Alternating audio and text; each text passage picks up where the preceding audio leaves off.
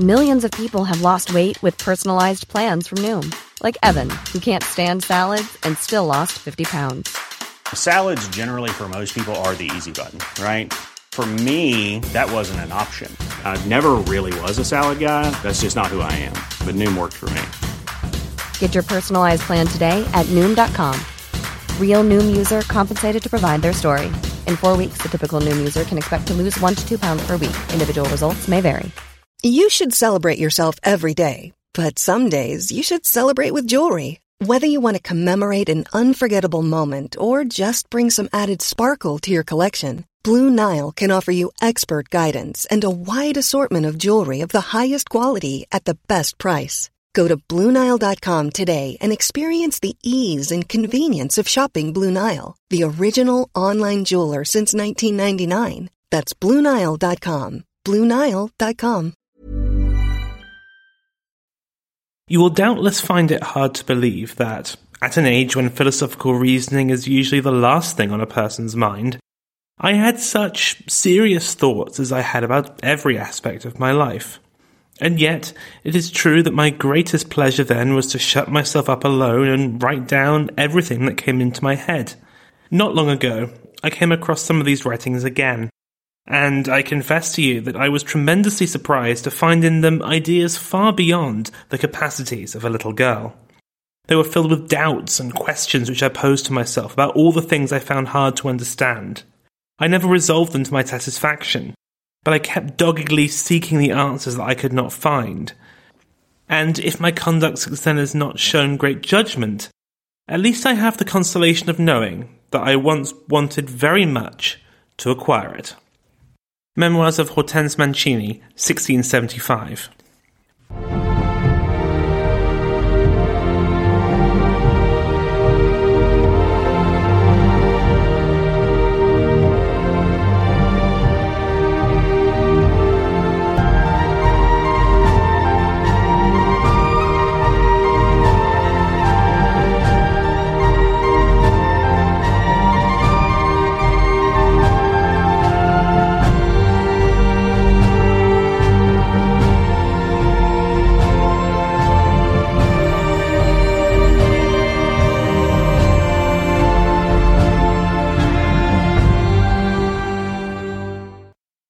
Hello and welcome to The Half.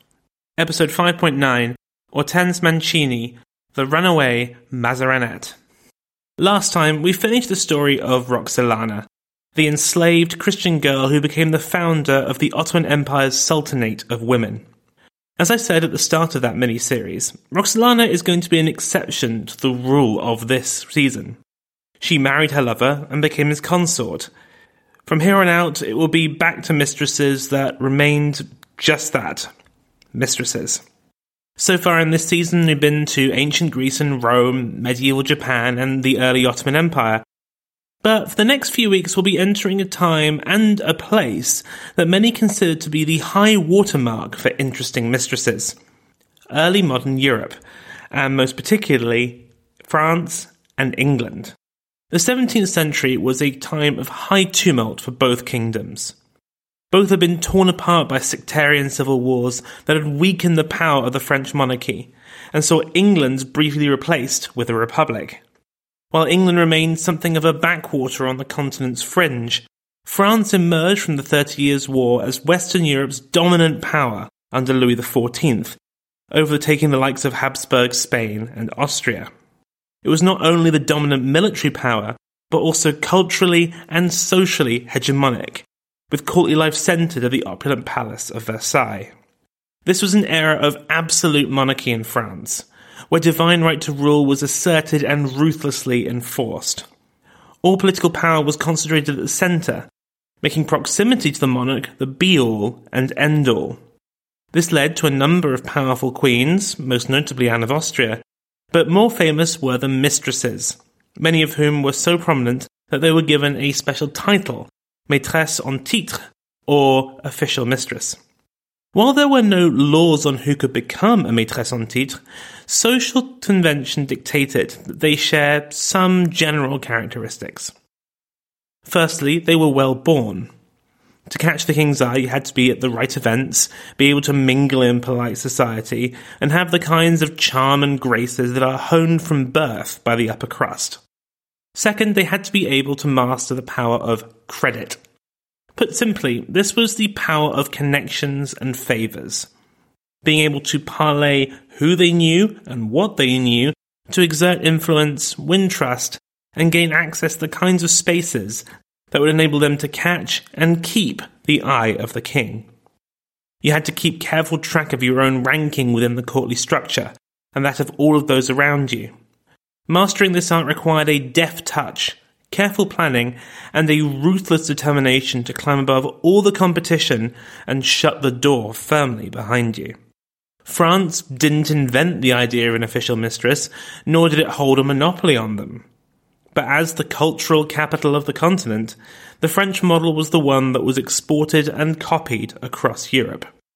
Now, we'll discuss all of this in more detail in the next series, where we'll be discussing probably the most famous of all the French mistresses, but today we'll be looking at a woman born in Italy, raised in the court of the Sun King, and who became the mistress of England's most famous womanizing monarch.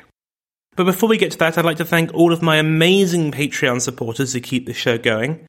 If you would like to support the show, then please head on over to patreon.com/The Other Half Podcast, where you can become a patron for as little as $1 a month. You can also follow the show on Facebook and Twitter, where we post bonus content from the episode, like pictures and maps. To all my new listeners, welcome. To the rest of you, welcome back.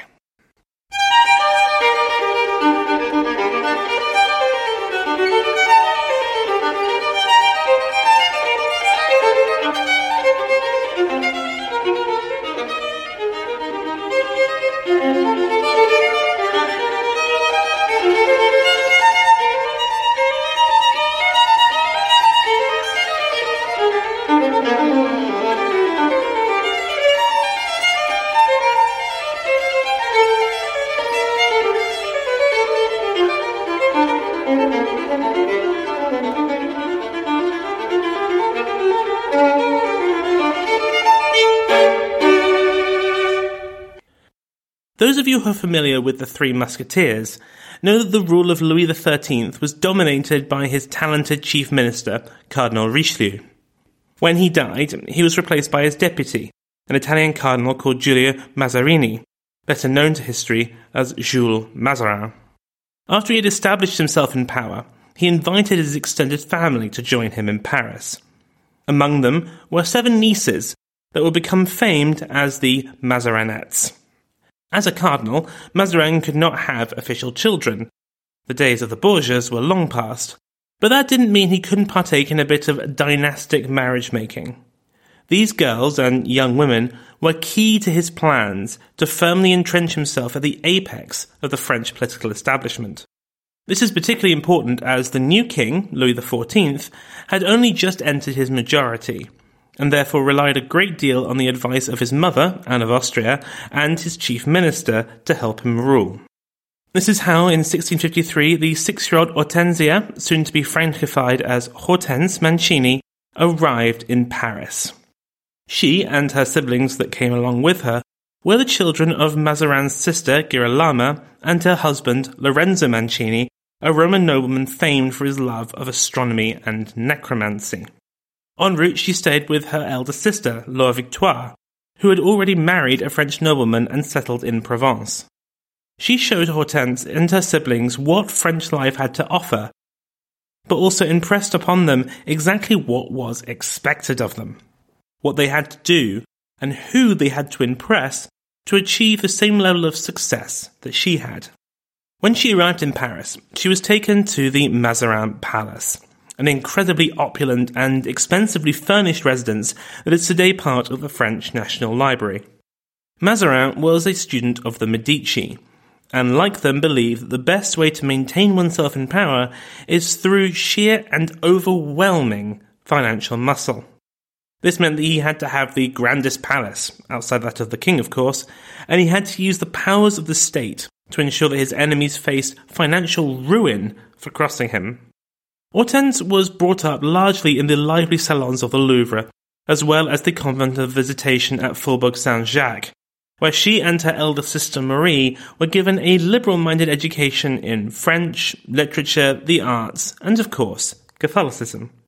Both of her parents died before she reached the age of 10, meaning that all decisions about her future lay in the hands of her uncle. He, though, was more preoccupied with her sister Marie, who had entered into a passionate romance with King Louis. The two were obsessed with each other, but marriage was absolutely impossible. Louis was promised to Maria Theresa of Spain, and there was nothing that either of them could do about it. Marie was sent south to La Rochelle to keep her out of the way while the marriage arrangements were made, and even though the two continued to exchange letters and gifts, including a puppy, there was nothing that could save this doomed love affair. Seeing her sister go through this ordeal profoundly affected the 10-year-old Hortense. She was not old enough to understand what was happening, but she did her best to support her sister. She writes in her memoirs, quote, "All that I could do to help her, since I could see she was miserable and I loved her deeply, was to weep with her over her misfortune, until such a time as she could help me weep over mine." For her, she came to realize, romance was dead. It was something unattainable for someone like her. All it could lead to was the kind of pain racking her sister's soul. I didn't mean, of course, that marriage was off the table.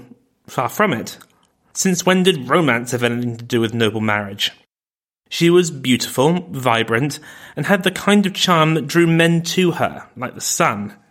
And, most importantly, she didn't appear to be as headstrong as her sister.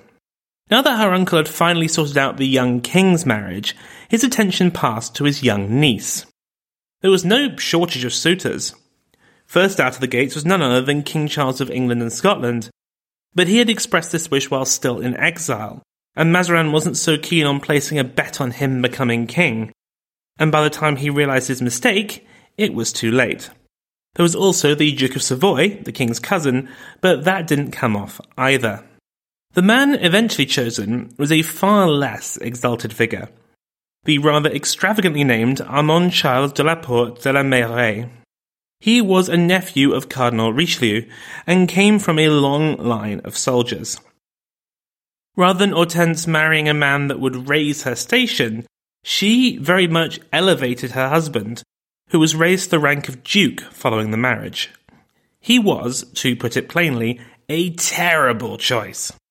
A decade and a half older than her, he was a socially awkward man and a fervently devout follower of a very extreme Catholic doctrine. Perhaps worried at her sister's dalliance, Mazarin thought that marrying Hortense to a man of unimpeachably stern morality would keep her out of trouble and check her fun-loving personality. All it did, though, was impose years of misery on his niece. Even Armand Charles's own father advised against the marriage, but Mazarin, who was now on his deathbed, was immovable. Not just that, but he doubled down by naming Armand Charles as his heir, naming him also as the next Duke Mazarin, meaning that Hortense was, by extension, Duchess Mazarin. The two settled in the Mazarin Palace and immediately became a social centre around which people congregated. These included her friends, family, and admirers, and it was these that her new husband most particularly hated. He had been obsessed with her for years, ticking off the days before she could come of age and he could make his move. Now that he had won his quote-unquote prize, he had no wish for others to enjoy her. So he made every effort to remove her from Parisian society, and instead accompany him on long trips away to their various other holdings. I can't put this any better than Hortense does in her memoirs, so I will quote it at length here. Quote, "During the first 3 or 4 years of our marriage, I made 3 trips to Alsace and as many to Brittany, not to mention several others to Nevers, Maine, Bourbon, Sedan, and elsewhere. Perhaps I would have never tired of that vagabond life had he not taken undue advantage of my accommodating nature. Several times he had me travel 200 leagues while I was with child, and even very near to giving birth. My relatives and my friends, who were worried on my account about the dangers to which he was exposing my health, would point them out to me when I came to Paris in the strongest terms they could muster, but for a long time it was to no avail. What would they have said if they had known that I could not speak to a servant without his being sent away the next day? That I could not receive 2 visits in a row from the same man? Or that the doors of the house would be closed to him? That if I showed any preference for one of my maids over the others, she was immediately taken away from me? If I called for my coach and he did not see fit to let me go out, he forbade with a smile that the horses be hitched up, and joked with me about that prohibition until the time to go where I wanted to go had passed. He would have liked me to see nobody in the world but him. Above all, he could not abide my visiting his relatives or mine, because then they would get involved and start defending my interests, and his because they did not approve of his conduct any more than did mine. And as soon as he knew that I was happy in some place, he would make me leave it, no matter what reasons there might be to keep me there. While he was arranging for his departure in Paris, he learned from the spies with whom I was always surrounded that I was greatly enjoying myself. This made him sick with displeasure, and he sent for me post-haste. His father was unwilling to let me leave, saying that one must abstain from women while taking the waters. He swooned with vexation upon receiving this response, and after several couriers, his father having finally let me leave, I went to accompany him to Bourbon, where I spent a month cooped up in a room with him, watching him take his waters without even so much as visiting Madame la Princesse, who was there and to whom he has the honour of being related. At first he had been unable to believe that it was his father who had kept me in Brittany, and no matter how much assurance of it he subsequently received, he always maintained that I had preferred to amuse myself there rather than come and console him in his illness. It would have been easy for me to defend myself against his accusations if he had been willing to listen to me. But that is what he was most eager to avoid, because he turned out to be entirely in the wrong whenever things were explained, and he never wanted to admit that he had been mistaken. This is controlling behaviour that is, I'm sure, as troubling for you to hear as it was for me to read. It is a timeless story of coercive, abusive behaviour that must have been appalling to live through. It was so extreme that even his contemporaries, who are hardly feminist bastions of the Me Too movement, were shocked. And it was not only Hortense that was a victim of Armand Charles' controlling behaviour and bizarre views. He thought that milkmaids on his lands were being too sexually provocative about the way they milked cows, that priests shouldn't have female servants, that his own household staff not be allowed to talk or laugh unnecessarily. Hortense did her duty and produced children, 3 daughters, Marie-Charlotte, Marianne, and Marie-Olympe, and then, much to her husband's delight, a son, Paul Jules. But nothing was enough for her husband, and his paranoia only seemed to grow with time. He became obsessed with the idea that she would leave him, and so sought to prevent it by taking all of her money and inheritance away from her.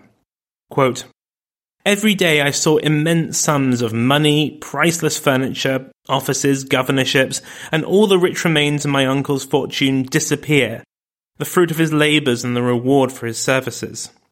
He blamed her for being wasteful, saying that she could not be trusted with wealth or jewels. She describes one episode in her memoirs. Quote, "He took advantage of his opportunity to lay hold of my jewels one evening when I came home very late from the city. When I desired to know the reason before going to bed, he told me that he feared I would give some of them away, liberal as I was, and that he had taken them only in order to add more to them. I replied to him that one could only wish that his liberality were as well ordered as mine, that I was satisfied with my jewels as they were, and that I would not go to bed until he returned them to me. But seeing that no matter what I said, he replied only with bad jokes, spoken with a malicious smile, and in a tone which seems serene, but is actually very bitter. Gaslighting, a tactic as old as time. Her family was getting increasingly concerned for her welfare, which only increased her husband's efforts to keep her away from them. They also looked on in horror as he squandered the family wealth on poor investments and wasteful donations to the church that, more often than not, only saw the enrichment of greedy clergy. They encouraged her to take action, which she started to do in 1666, with a formal request for a legal separation of their property. The new chief minister, Jean-Baptiste Colbert, who had jurisdiction over this request, was not keen on the idea. Women having their own property separate from their husbands, whatever next. He ordered them to enter into mediation. The one compromise that her husband agreed to was allowing Hortense to employ her own servants and allow her to come and go as she pleased. An agreement he immediately broke, physically restraining her when she attempted to leave the house. Quote, "He threw himself in front of me and pushed me very roughly in order to block my way.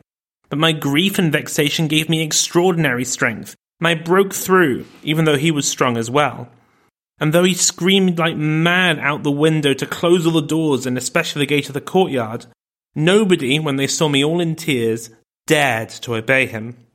This time it was agreed that she be allowed to stay in a convent for her own safety, but even then this was merely a different kind of prison.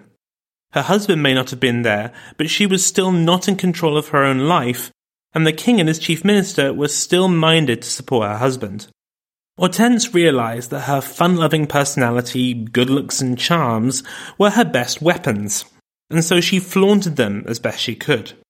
She received visitors and regaled them with her tale of woe, and they repeated her story to their friends, and so the legend began of the convent escapades of Duchess Mazarin, locked away, oppressed by a boorish and overbearing abusive husband, and watched over by disapproving nuns. She was not the only woman at this time suffering in these conditions, and so she joined forces with a fellow victim, the teenage Marie Sidonie, Marquise de Courcelles, to launch legal challenges against their husbands. Thus began a long, bitter legal battle, where all of the inbuilt advantages lay with Armand Charles. She did, though, win an early victory to allow her to return to the Mazarin Palace, with Armand Charles exiled to the Paris Arsenal. But even then he would not allow her any joy. When, for example, she began to put on plays at a small theatre within the palace, he had the place demolished when she went away. What a bastard. She tried appealing directly to the king, which also didn't work, and then received some really bad news. Her husband was countersuing her, and the court that was due to hear that case was stuffed with his cronies. There was only one thing to do. She had to do a runner.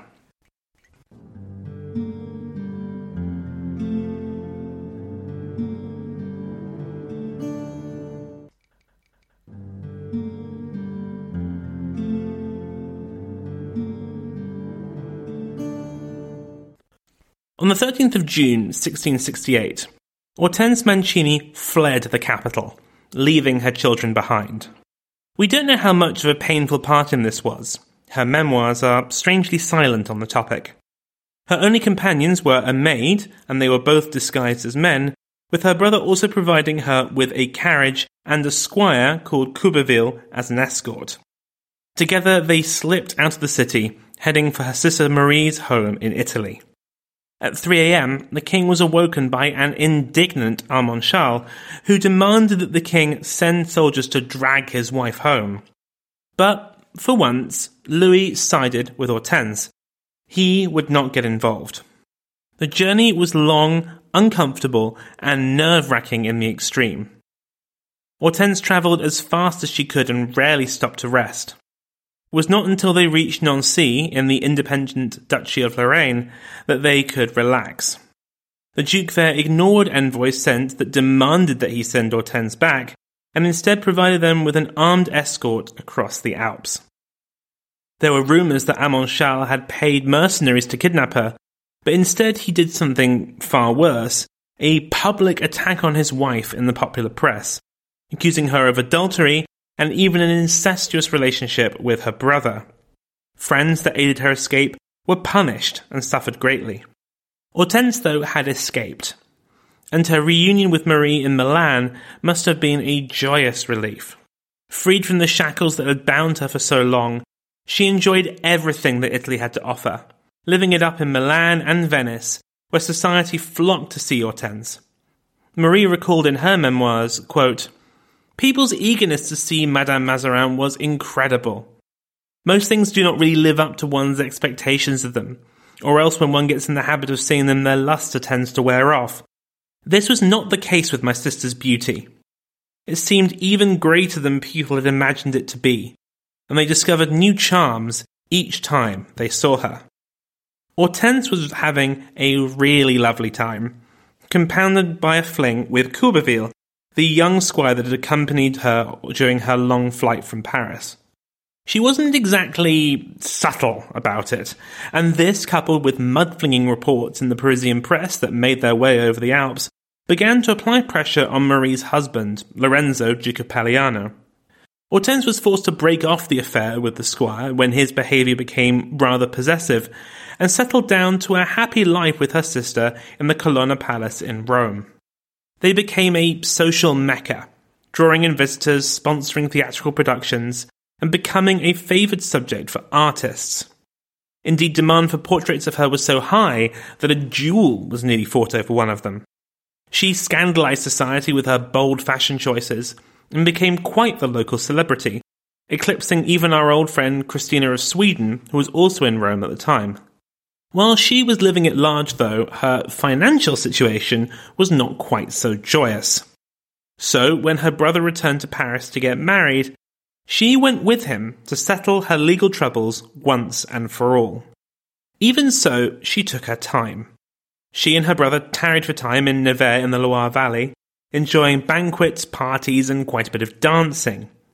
All things that her husband detested. It's almost as if she was trying to provoke him.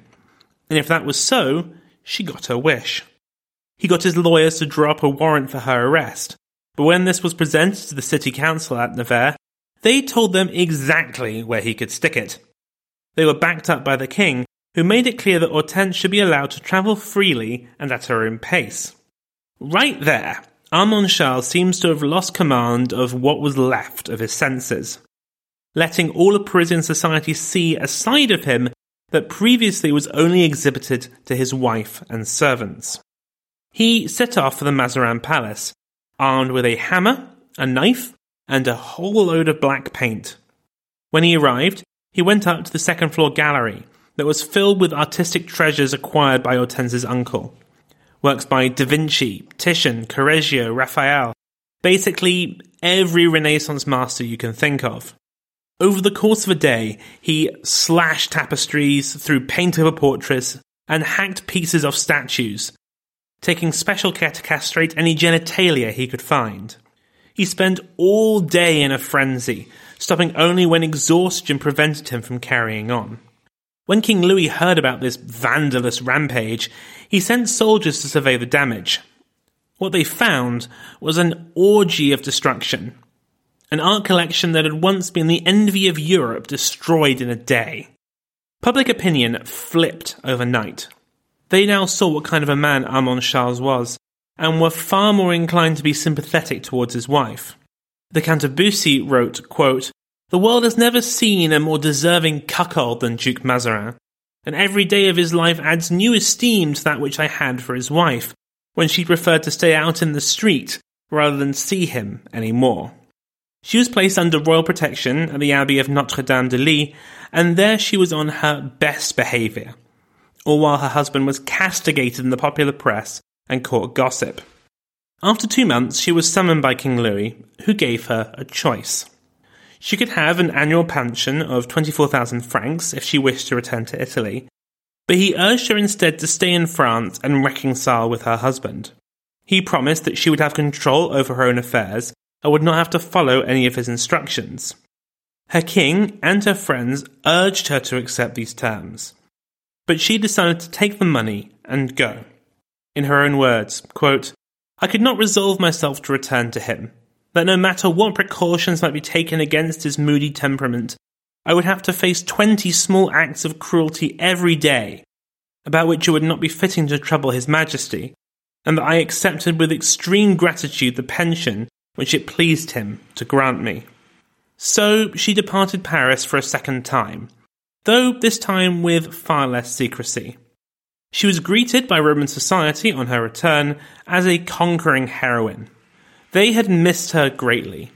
Life just wasn't as fun or unpredictable without Duchess Mazarin around. They rejoiced in the French liberty that Hortense exhibited, but after a while, even they grew tired of the unconventional actions of Hortense, not to mention the company she kept. During the long hot summers, she scandalised society by swimming in the Tiber with her sister and friends, and counted among her companions the flamboyantly bisexual Philippe of Lorraine, who had carried on an affair with the king's brother, the Duke of Orleans. He was now sleeping with Marie, while Hortense herself began a fling with his brother, the Chevalier de Marsin. This all caused, as I think you might imagine, quite a bit of tension in Marie's marriage, eventually leading to Marie copying a move from Hortense's playbook and fleeing Rome, fearing for her safety. Hortense did everything she could to persuade her sister to stay, but seeing that her mind was made up, she determined that she would not have to make this journey alone, like she had to do.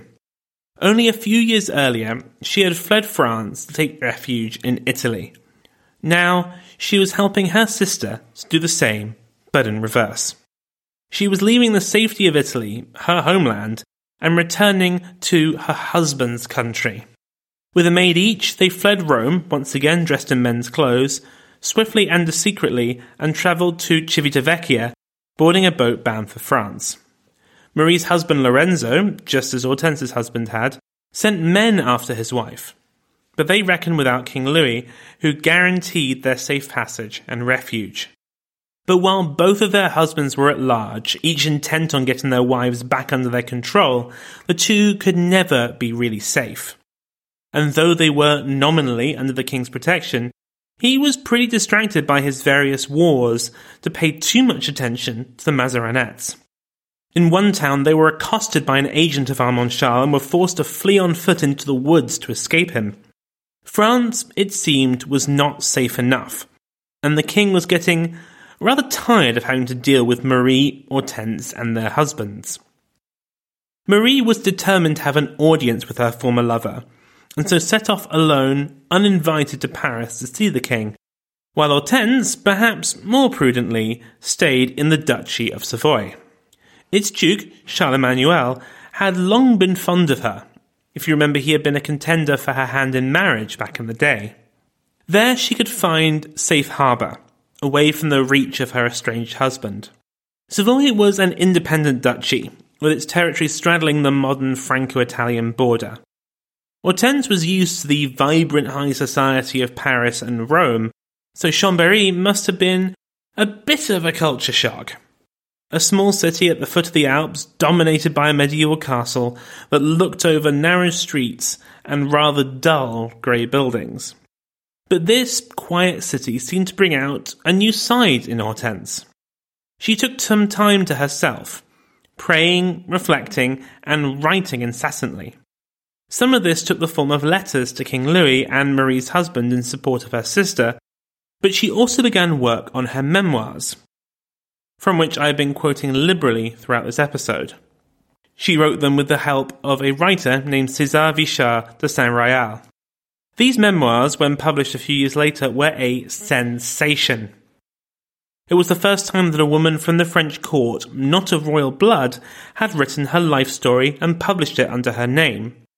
A few queens had done so, but no one like Hortense had ever done it before, and certainly not in such scandalous detail about their private affairs. Perhaps this is why she begins her book by saying, quote, "I know that a woman's glory lies not in giving rise to gossip, but one cannot always choose the kind of life one would like to lead." She emerged from this mini-social exile when her sister returned, and she once again became the centre of attention, winning many admirers, not least the Duke, who showered her with gifts much to the displeasure of his wife. She lived a life in the eye of society. Saint-Royal wrote, quote, "Although by nature she is quite private, almost every hour of the day is public for her. The most secret spots in the house are as open as the common areas for those who visit her. Her servants have become used to letting people come and go freely." But Chambéry and Hortense were soon to fall out. She was far too big a fish for this particular pond, and soon the city's people began to feel looked down on by her and her household. Feuds broke out, violent brawls in the streets. Things, though, came to a head in June 1675, when her protector, Charles Emmanuel, unexpectedly died. His successor, Victor Amadeus, was too young to rule, and so his mother took control as regent. As you might imagine, she had not exactly enjoyed the company of her late husband's former beau, and so made it clear she was no longer welcome in Savoy. But where would she go? France was still far too dangerous for her. Back to Italy?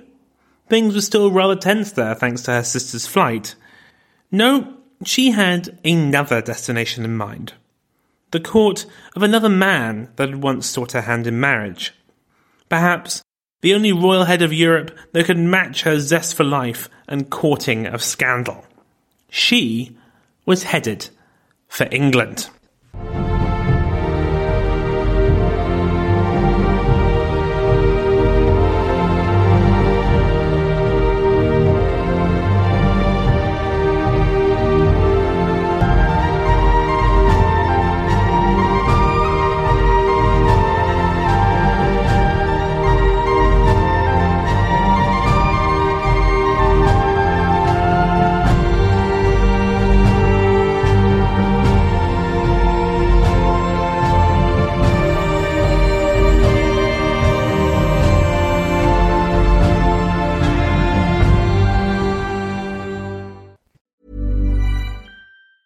Even on a budget, quality is non-negotiable. That's why Quince is the place to score high-end essentials at 50 to 80% less than similar brands. Get your hands on buttery soft cashmere sweaters from just $60, Italian leather jackets, and so much more. And the best part about Quince, they exclusively partner with factories committed to safe, ethical, and responsible manufacturing. Elevate your style without the elevated price tag with Quince. Go to quince.com/upgrade for free shipping and 365-day returns. Hi, I'm Daniel, founder of Pretty Litter. Cats and cat owners deserve better than any old-fashioned litter. That's why I teamed up with scientists and veterinarians to create Pretty Litter. Its innovative crystal formula has superior odor control and weighs up to 80% less than clay litter. Pretty Litter even monitors health by changing colors to help detect early signs of potential illness. It's the world's smartest kitty litter. Go to prettylitter.com and use code ACAST for 20% off your first order and a free cat toy. Terms and conditions apply. See site for details.